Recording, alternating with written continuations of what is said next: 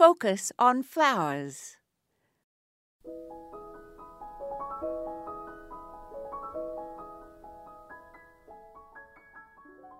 Native plants are important to preserve wildlife and the ecology of our landscape, but some natives will suit our particular climate and garden space better than others.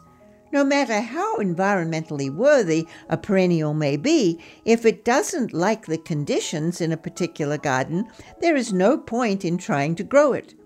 In my Midwestern garden, I need perennials that can endure through the late cold snaps each spring, the summer heat and drought, and winters where temperatures go below zero.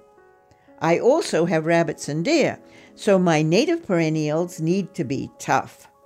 I can grow celandine poppy, swamp mallow, Onothero fruticosa, which is a yellow sundrop that blooms in May, and lots of bee balm. If you have the space for it, you may also like to plant blue mist flower, which is a tall plant with a flower that looks like ageratum. It is so pretty, but one of the most vigorous native spreaders I have ever grown. Whitewood aster, a staple in my fall garden, also is a spreader. It self-seeds everywhere. Of course, our native wildflowers like jack-in-the-pulpit, Virginia bluebells, fire pinks, Joe Pye weed, butterfly weed, milkweed, blue flag iris, great blue lobelia, and queen of the prairie are also wonderful choices in every garden.